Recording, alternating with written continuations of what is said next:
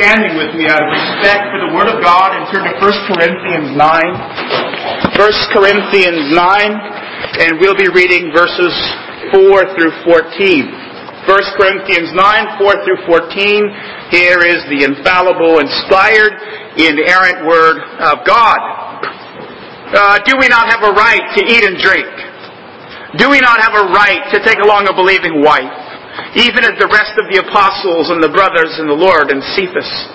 Or do only Barnabas and I have a right to refrain from working? Who at any time serves as a soldier at his own expense? Who plants a vineyard and does not eat of the fruit of it? Or tends a flock and does not use the milk? I am not speaking these things according to human judgment, am I? Or does not the law also say these things? For it is written in the law of Moses, "You shall not muzzle the ox while he is threshing." God is not concerned about oxen, is He? Or is He speaking altogether for our sake? Yes, for our sake it is written. Because the plowman ought to plow in hope, the thresher ought to thresh in hope, sharing the crops. If we sowed spiritual things in you, is it too much if we reap material things from you? If others share the right over you, do we not more? Nevertheless, we do not use this right, but we endure all things so that we will cause no hindrance to the gospel of Christ. Do you not know that those who perform sacred services eat the food of the temple, and those who attend regularly to the altar have their share from the altar? So also the Lord directed those who proclaim the gospel to get their living from the gospel. May God add His rich blessing to the reading of His Word. Let's ask for His help now to understand. Oh God, because without You we are not able to please You, mercifully grant that Your Holy Spirit may in all things direct and rule our hearts through Your Word. This we pray through Jesus Christ our Lord, who lives and reigns with You in the Holy Spirit, one God forever and ever. Amen. You may be seated.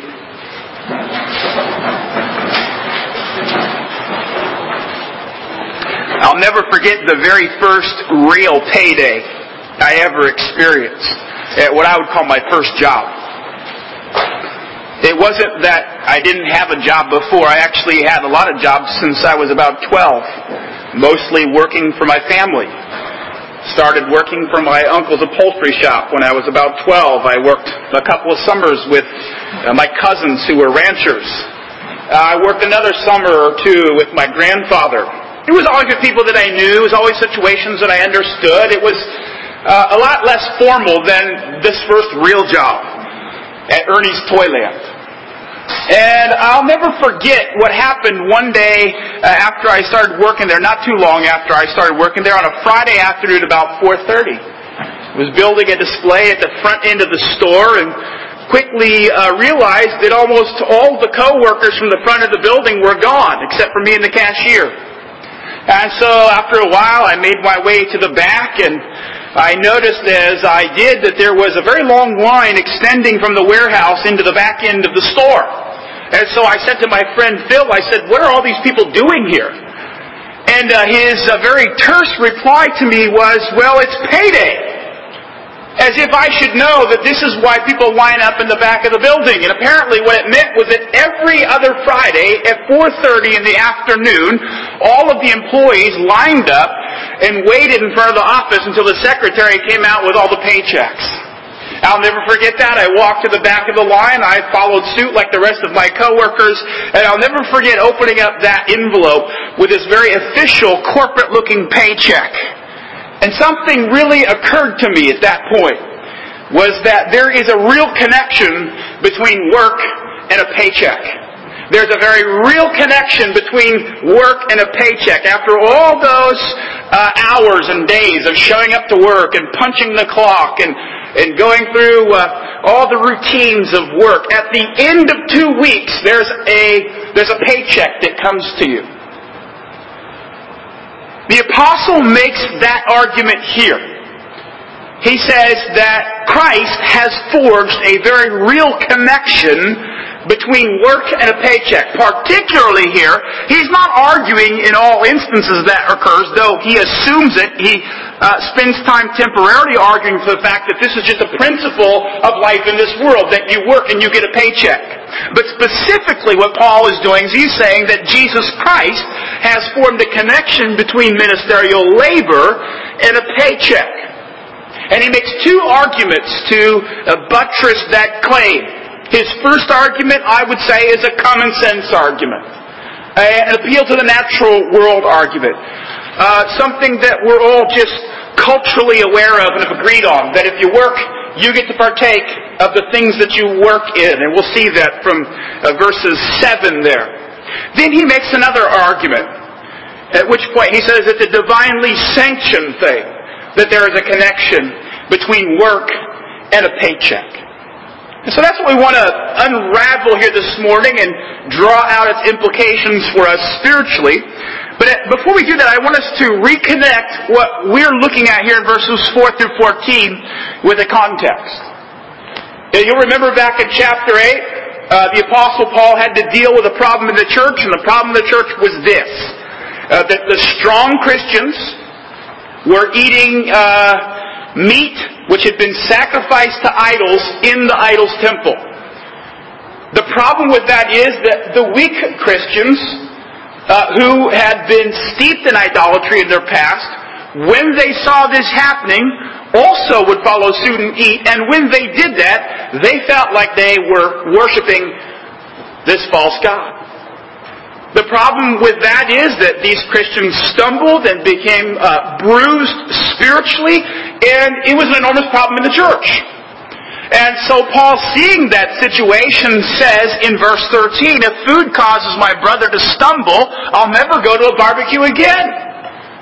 In other words, what he says is that we have to learn to moderate the use of our Christian freedom in accordance with where our weaker brethren are in their abilities to use Christian liberty without causing themselves spiritual harm. Well, Paul now transitions from that in chapter 9 to talk about himself. And as we talked about last week, and if you were here for that and you remember the sermon, basically what we argued is a lot of people think that chapter 9 is a big mistake. It probably shouldn't have been in the book of Corinthians.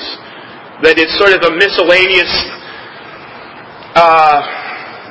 set of instructions from Paul as he appeals to his own example. They say it really doesn't have anything to do with the rest of the letter, but we argued that's not right.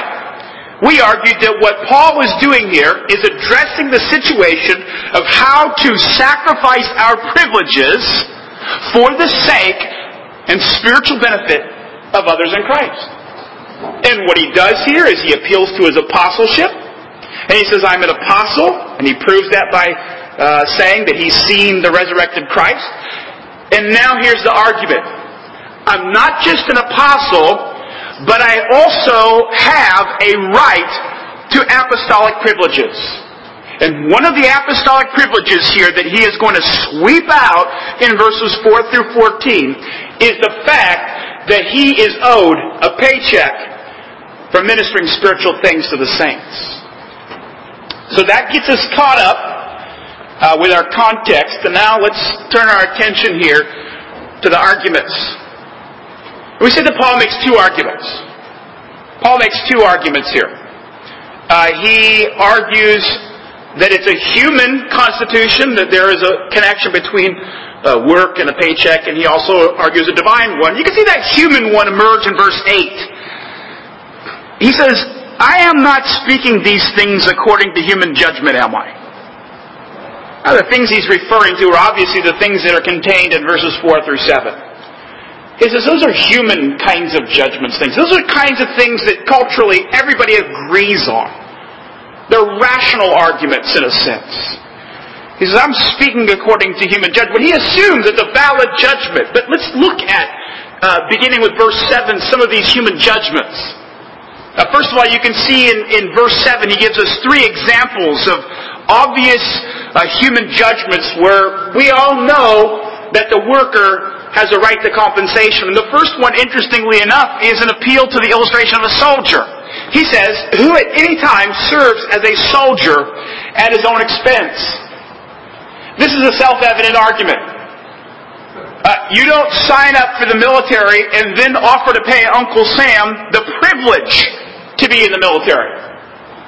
No, what Uncle Sam does is he sends out a lot of guys in really fancy-looking military apparel, and they tell you that Uncle Sam wants to give you the best deal you've ever heard of in your life. Especially if you're 18 years old. If you join the military for the next 4 years, he can put more money into your pocket, more benefits into your pocket, give you all kinds of money to help you go to college when you're done, pay for your health care, your dental bills, all of that, provide you with wonderful clothes to wear every day, and 3 square meals. Now that's a great deal for a lot of 18-year-old men, and women too.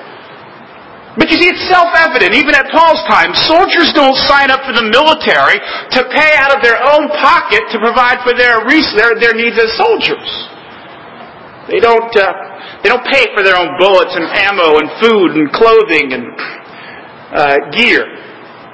And then Paul goes to the next example here. He says, who plants a vineyard and does not eat the fruit of it? Who spends long, hot, dusty days out on the farm attending to the grapevines without ever expecting that at the time when grape harvest rolls around, and that in and of itself is a massive ordeal to harvest these grapes and to bring them in. Who does that without getting to share in the harvest? Who does that without being able to take a bushel of grapes home to make grape jam? Paul saying it's self-evident that that's not how it works. We all know that people who work in the field get at least some of the produce of the field which they were working on. Then he looks at the issue of a shepherd or a tender of flocks, and he says, who tends a flock and doesn't use the milk?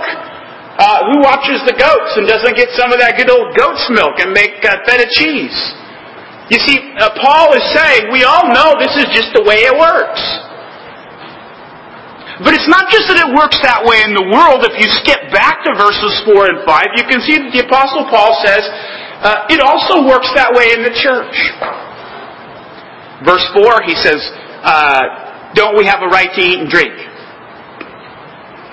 Now, Paul is particularly fond of rhetorical questions. And the answers are almost always implied. He says, don't we have a right to eat? Yes. That's basically what he's just saying. We have a right. Then verse 5, he says, do we not have a right to take a believing wife, even as the rest of the apostles and brothers of the Lord and Cephas? The answer is yes. He said, suppose there's a minister in Corinth and he gets a call to a church in Ephesus. Doesn't the church in Ephesus have an obligation to pay for the moving expenses of the pastor and his family and his belongings, move him to Ephesus, get him a place to live in, and pay for his salary? The answer is yes, and he even points to the fact that this is already happening within the church. He says the rest of the apostles, the brothers of the Lord, and of Cephas all have this deal. It's the everyone else is taking advantage of it argument. This is self-evident. By the way, I was going to stop on this verse and spend some time making it clear to all of us that Jesus really did have real brothers and sisters, because you can see that there in verse 5. It says, brothers of the Lord. Jesus had real brothers. If you look at the Gospels, look at the book of Galatians. Jesus had real earthly brothers. He also had sisters. And that means then that Mary was not a perpetual virgin. It also says here that Cephas was married and took along a wife, which completely destroys the argument of celibate priesthood, Catholicism, or Roman Catholicism, I should say. I've decided not to go in that direction this morning. I don't want us to lose the forest for the trees here. I just want us to grab the point. There's a connection here between the work and the paycheck, Paul says. It's happening in the church. You can even see it even the Corinthians believed in this too. He says in verse 12, if others share the right over you, don't we have it more? The right refers back to verse 11, where he says that people who sow spiritual things are entitled to material things. He says, you even Corinthians, you recognize this with the other ministers who are coming into your communion. You're taking care of them. Now, why would Paul go through these arguments here? We just need to pause, reconnect back to context, because what the apostle is going to argue, we are entitled to this, but we have decided not to take any payment. We have decided not to take any payment. You can see why at the end of verse 12. He says, we endure all these things so that we will cause no hindrance to the gospel of Christ. We don't use this right, and it's worth just throwing in right here so we don't miss it later on. Paul is arguing vigorously for the idea for a paid ministry, and then he says, oh, by the way, I don't use the right. I'm just trying to illustrate for you that I have the right, and I'm trying to illustrate to you by my life and by my practices that it is okay for people who are so-called strong spiritual Christians to sacrifice their rights and privileges so that they can be a blessing to other people. And notice here, Paul says, my reasoning for not taking my salary is because I didn't want to cause a hindrance to the gospel. It's a very vivid word. Hindrance. It means to cut up.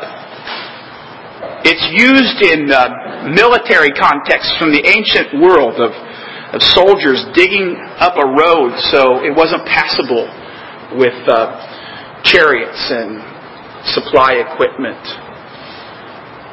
Paul said, I didn't want to disrupt the free flow of the gospel. If you've read through some of Paul's letters, you're well aware that a standard tactic to attack him was for people to come along after his ministry and basically charge him with being a soapbox preacher. A soapbox preacher. In the ancient world, there were lots of people who were gifted speakers who would set up their soapbox at the local flea mart and make plenty of money public speaking. And he was often accused of that. He was often accused of trying to get a group of people around him, turn them into his disciples in order to defraud them out of money and then leave town. And you could see how almost that charge would stick because the apostle was rarely around town in most of the cases of his missionary preaching assignments. He was there a very short amount of time. And these people would come along after Paul and attack him and say, yeah, you know, what do you expect from a guy? He was here one minute and he's gone the next, and he was just there to use you. But Paul says, you know what? I haven't taken money from anybody. Because if I took money, and even though I told you all the right things, and even though I preached to you nothing but Jesus Christ and Him crucified, which is, by the way, precisely what he preached among the Corinthians. He says, I don't want anybody to come in after me and say, yeah, you've got a good point. This guy will say anything and do anything to get a crowd together in order to get money and then get out of town. That would be a hindrance to the gospel. Because that would make Jesus look like a person who's a mere opportunist, who plays on people's emotions, their natural, ordinary fears, and uses that message to get rich. Paul says, I don't make use of this right. He says, everybody would agree that I have this right. Human wisdom says I have this right. But he digs deeper into his argument now, just not dealing with human issues. He says the law also says I do. Look at the end of verse 8. And we'll move in the passage now in a linear fashion. He says, does not the law also say these things? Again, the answer implied is yes, the law does say I have a right to compensation. Then he does something that most of us would not expect. He cites a statute from the Old Covenant law about cows. Verse 9. For it is written in the law of Moses, you shall not muzzle the ox while he is threshing. I'll come back to that in a second. I want to build up another point quickly behind this so that we can really grasp hold of what Paul's doing here. And one of the things that I want us to realize is that Paul is assuming there is such a thing in the church as the ministry. Paul is assuming here that there is such a thing in the church as the ministry, that there are people who are called pastors and ministers or clergy, that there is a distinction within the church between the members. Almost all of the people in the church are members. And then you have clergy. You have pastors who have been called by Jesus Christ to fulfill this sacred office of preaching the gospel. And Paul assumes that there is this distinction. And the entire argument rests on this distinction. And the only reason I feel troubled to bring it up is because it seems to me that this distinction is disappearing in evangelical Protestantism. It seems to me that with the growth of this concept of the every member ministry, which is based upon a completely incorrect translation of Ephesians 4:11 and 12, that the concept has arisen that there's really no distinction at all among the people of God, and that all of the people of God have been given the ministry to do. But for practical purposes, we might just appoint one guy to stand up here on Sunday morning who seems to be able to speak a little bit better on his feet to do the main talking on Sunday morning, but everybody else has a stake in the ministry. And so, therefore, we don't really need a paid ministry. An illustration of this came to my attention last week when I was reading an article on a website called 5solas.org. By the way, the solas are Protestant. Just I say that by way of advance, but just listen to what he says. He says, traditional and modern ordination concepts are unscriptural. The New Testament knows nothing of ordaining one man to an exalted, sacred, and priestly office within the church. Neither does it teach that only ordained clergymen possess the right to baptize, preach, conduct the Lord's Supper, lead a congregational worship, and pronounce the blessings, as if the rest of the believing community is unfit to carry out these distinctions. Now, by the way, as I looked through the website, I found out that this man claimed to be Reformed. I found out that he claimed to believe in salvation by grace alone. I found out that some of his theological heroes included John Calvin, and I'm puzzled as I read this because this has zero to do with the Reformed, the historic Protestant conception of the office of ministry. You know, people of God, this is not the office of ministry is not something that we have taken over from Roman Catholicism. We found it in the Bible. There's a difference. Acts 6:4, the apostles tell the rest of the people of God in the midst of a big controversy in the church, which threatened to rip it apart at the seams because the Grecian widows were not being ministered to and served their daily rations. The apostles said to that situation, it says, we will devote ourselves to the ministry of the word and to prayer. Now that would be something entirely arrogant to do unless there was a real appointment to a distinct office to the ministry of the Word. Ephesians 4:11, we're told that Christ has ascended into heaven. He's given some apostles and prophets and pastors and some teachers in distinction from the rest of the people of God. Galatians 6:6 says that those who are taught are to share in all good things with the one who teaches. It's not Reformed. It's not Protestant. It's not confessional. It is not biblical to deny this distinction. Paul's entire argument here in this section hinges upon the fact that there are people within the church who Jesus calls out, sets apart, and gifts, and calls to do the work of public ministry. And he says they are to be compensated, now back to verse 9, just like the cows were in the Old Testament. He says, you shall not muzzle the ox while he is threshing. It is a quotation from Deuteronomy 25, verse 4. Now, what's interesting about this is Paul goes on to say, God's not concerned with cows, is He? And then verse 10, or is He speaking altogether for our sake? Yes, for our sake.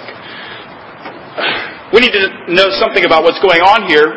In the ancient world, the way that they would get the husks off of the grain that they grew, before we had modern machinery, was that they would turn a rather large cow loose in a bin full of grain. And that cow would just stomp, walking through there, repeatedly stomp upon the grain. And when the cow was done with that, they'd throw the grain up in the air, and the kernels or the husks that were around the grain would blow away in the wind, and it's called chaff. The grain would settle to the floor, and then they'd process it and use it. What the law said is that when you release that big heavy cow in the bin to stomp out the grain, you don't put a muzzle over that cow. You let the cow eat all the grain that the cow wants to. God had a regard for the animals. He didn't want them to be used as just machinery. They had to be cared for. But then Paul says, well, God's not concerned about oxen, is He? He's not so much denying that God cares about them, but He's saying, I'm going to draw from you a point, from the lesser to the greater. If God could be so concerned with animals that they should receive compensation for their wages, how much more? That's the point. How much more should the person who's breaking open the Word of God be given compensation for what he does? So, argument for the greater to the lesser, or lesser to the greater. Now turn with me to verses 13 and 14. This is his second argument. And it's also as interesting, really, as the first one. He says, do you not know that those who perform sacred services eat the food of the temple, and those who attend regularly the altar have their share from the altar? What he appeals to here is the fact that the Levitical priests had a right to partake of the offerings that the worshipers brought to the temple in an act of worship to God. You can turn there yourself. Maybe we don't need to read them. Leviticus 7. You can jot that down in your notes. Numbers 18. Very clear that the priests, as they ministered the sacrifices before the altar, had a right in those sacrifices, tithes, drink offerings, and monetary offerings. Now, what is so fascinating about that is the very two first words in verse 14. If your Bible's open, you'll see it. He says, so also. So also. See, just as God had arranged for the compensation of the priests who engaged in the priestly and sacred things of the temple, He says here, so also the Lord has directed that those who proclaim the gospel are to get their living from the gospel. He says the Lord, and when He says that, He's referring to Jesus Christ. He's saying, Jesus Christ now, under the new covenant, has made no less of an ample provision for His ministers. He has proclaimed, He has ordered it this way. We don't know exactly what text Paul has in view here, but it's probably Luke chapter 10, verse 7. Right before Jesus was sending the 70 out for a missionary service, He told them that they were to stay in the house where they went in the town to preach the gospel and eat and drink what they were given. And then Jesus said this, for the labor is worthy of his wages. See, Jesus made the connection there, even within the time frame of His earthly ministry, that His disciples who preached the gospel were to receive this compensation. Paul quotes that exact same text over in 1 Timothy 5. So, Paul gives two arguments here from the Word of God why there is to be a paid ministry. I want to step back from this for a second to contemplate the reasons for that, because sometimes I think it's misunderstood why there needs to be a compensation, why there needs to be a people who devote their time and all of their life to the ministry of the Word. Because some may think that it's a privileged position. Some may think that who is it that should have this luxury of basically doing nothing else but studying the Word of God and thinking about spiritual things and reflecting upon the Word and preparing to preach. Well, God has given the command, but I want us to think for a moment about the reasons. And one of the reasons why I believe God has fashioned this connection is, first of all, because ministerial labor is work. Almost every time you see Paul describing the ministry, he calls it labor.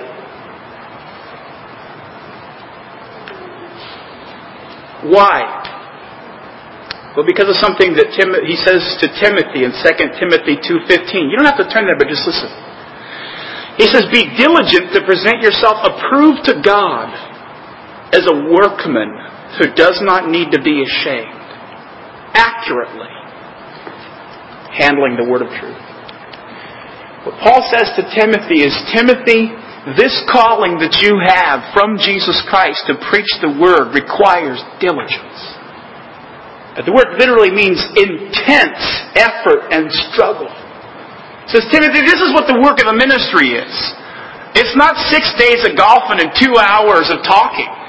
And that's how a lot of people perceive of the ministry, is that we just play golf all week long and bowling and whatever else, maybe video games, and then Sunday morning rolls around and there's a couple hours of talking, and it's a pretty good arrangement.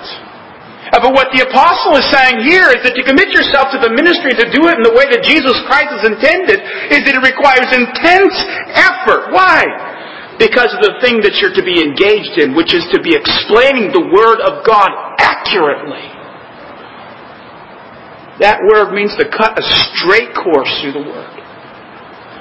To take the people of God right into the text of Scripture and to show them how to get from one end of the passage to the other. In other words, how to understand the unfolding of the arguments, the reasons, the qualifications, the substance, the meaning of the words. You see, that's why I take so much time to make sure that your Bibles are opening and I argue in the middle of my sermon from references to specific words and phrases, is because that's the calling. Accurate interpretation of the Word. Why? Why does it matter that we be expositional and accurately interpret the Word? It's because of what Paul says it is. It's the Word of truth. It's the Word of truth. And a ministry that involves itself with inaccurate interpretation is not a ministry of the truth. It's a ministry of distortion. And so that we fulfill this office and calling properly, to accurately interpret the Word, there has to be time for the pastor to study so that he can come to church on Sunday morning and take you by the hand and walk you through the Word of God and say, this is what God is saying to you. These are His inspired words. These are words that God cared for so much that He breathed them out of His mouth to give to you. We need to understand, if God would do that, if God would have such a regard for us, that He wouldn't just leave us with the pious reflections and insights of godly men, but to breathe the very words of Scripture out of His mouth for us, then we need to take due diligence to understand the Word accurately.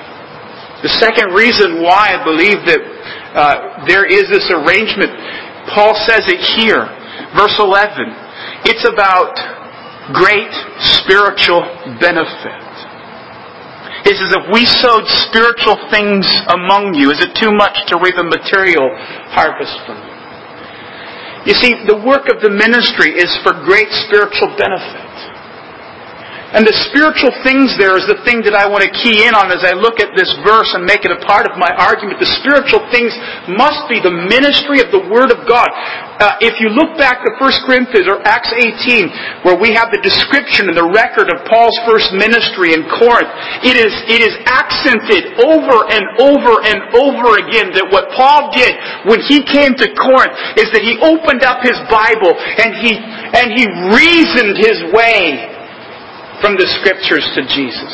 Week after week after week. He can characterize that in a different way. Back in 1 Corinthians chapter 2, you notice what he says there. He says, when I came to you, brethren, I did not come to you with superiority of speech or of wisdom, proclaiming to you the testimony of God. I determined to know nothing among you except Jesus Christ and Him crucified. That's a spiritual thing. Paul says, I didn't come to you with the insights or wisdom of man. I didn't come to you fresh out of the library reading all of the latest peer-reviewed academic journals. I didn't come to you after having read Wikipedia. I didn't come to you after I read Dr. Laura and Dr. Phil and Oprah Winfrey and all the magazines at the grocery store. I came to you with the testimony of the Word, and I preached to you nothing but Jesus Christ and Him crucified. Those are the spiritual things that Paul says he proclaimed. He proclaimed Christ, which is infinite, eternal truth, which saves and sanctifies the soul. And in order to do that properly, it takes time. It takes time to read and study and think and pray and meditate and get ready to preach these truths. Third reason why there is this connection that has been forged is that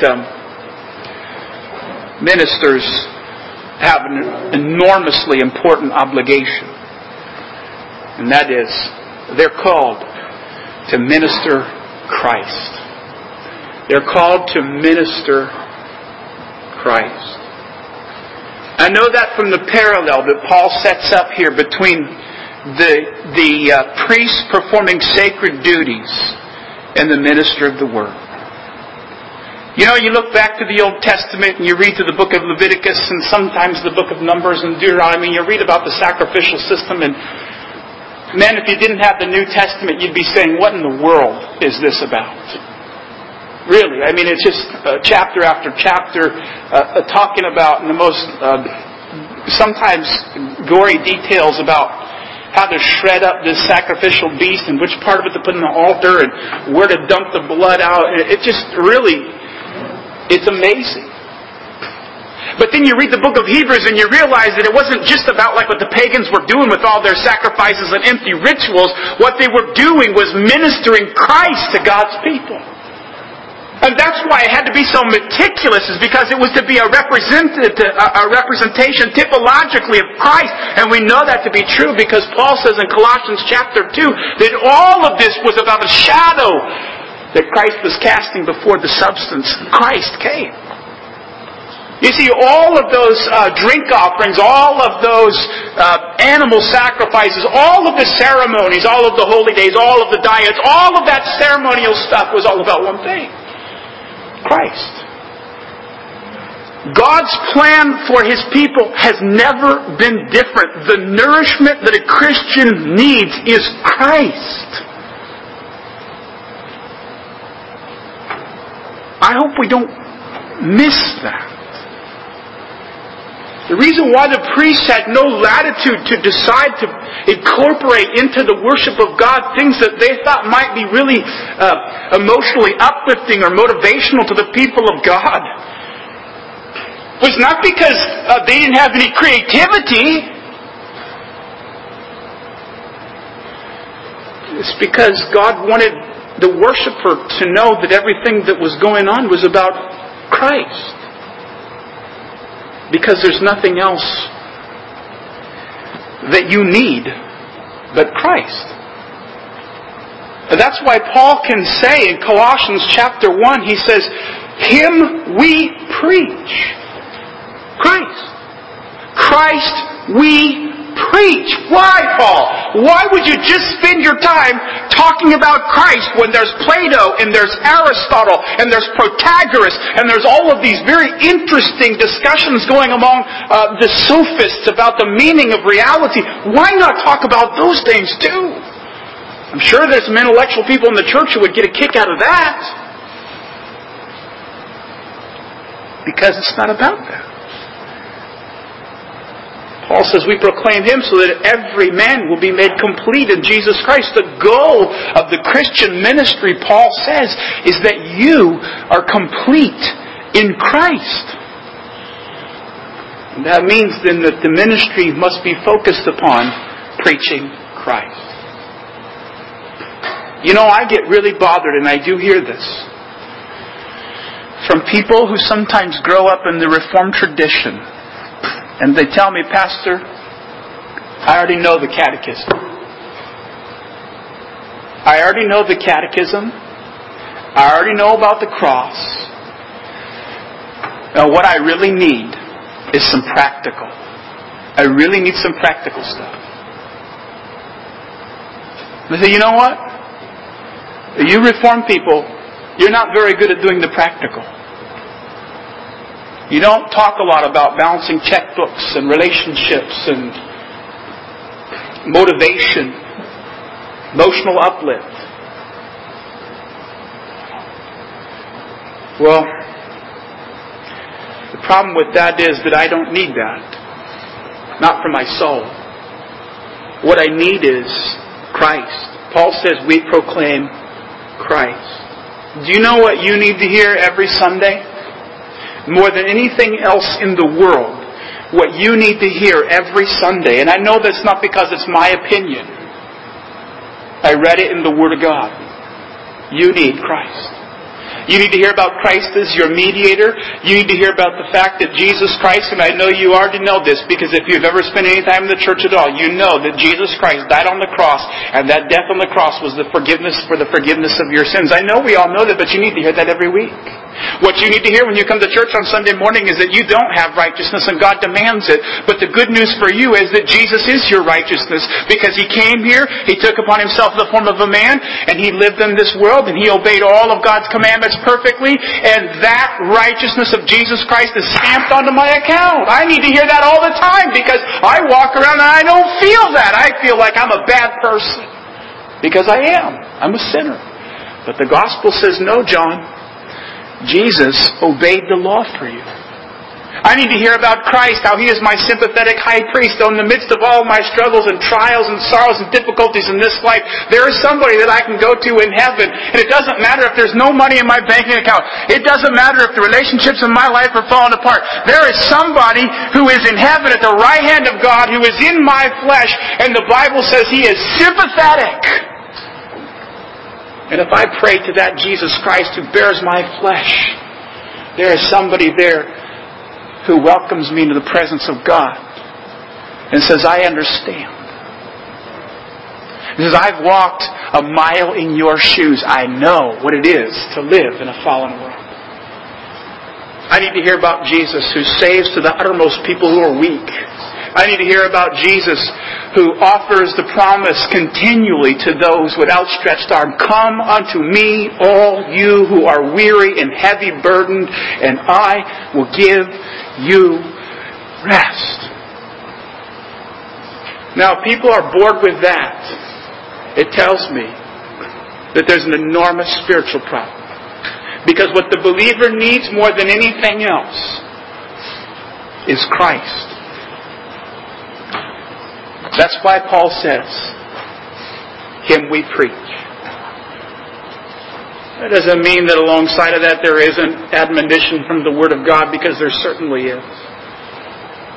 But the central, all-consuming, significant thing that Paul says we do, and this is why we need people to be paid to spend their time with the nose in the Bible all week long, is so that they come to church on Sunday, they can tell me about Christ. Well, let's back away from all this and come to conclusion. Why is Paul bringing this up? He says, I I exalt my apostleship because my apostleship means I'm entitled to privileges. Those privileges specifically that I want to talk to you about is the right to a paycheck for doing ministerial work. And he says, I don't avail myself of that because I don't want to be a hindrance to the gospel. He says, what I've done is I've sacrificed that so that nobody can come along later and say that I was just a fraud. He says, this is what we are to have, is in the church, preachers who tell us about Christ. I want us to walk away with one thing on our hearts and minds this morning, people of God, and that is this. That it is an enormous privilege to come to church. It is an enormous privilege to be in a church. It is an enormous privilege that there is such a thing as a church. And it's an enormous privilege that within that church there are ministers. Because their function and their calling is to give you the one thing you cannot find anywhere else on this earth. And that's Christ. If you stop and think about it, there's nowhere else for you to go to receive Christ. That is an enormous benefit. We are 100% spiritually dependent upon that. Jesus knows it. And Jesus has arranged that we receive Him here. And He's done that by giving us the ministry and people who are called to proclaim. People of God, let us be grateful for our Savior and His glorious provisions for our soul. Father, we thank you this morning for your word. We thank you that your apostles take us by the hand and walk us through arguments to impress upon our soul the deep significance of the spiritual truths that come from your very mouth. And we do pray that you would help us to be attentive learners, that you would always impress upon our souls the truth of your word, and that this would be real nourishment to us spiritually, would be a real receiving of Christ, a real partaking of Christ, a real growing up in Christ. And through that sanctify us and make us complete in Him.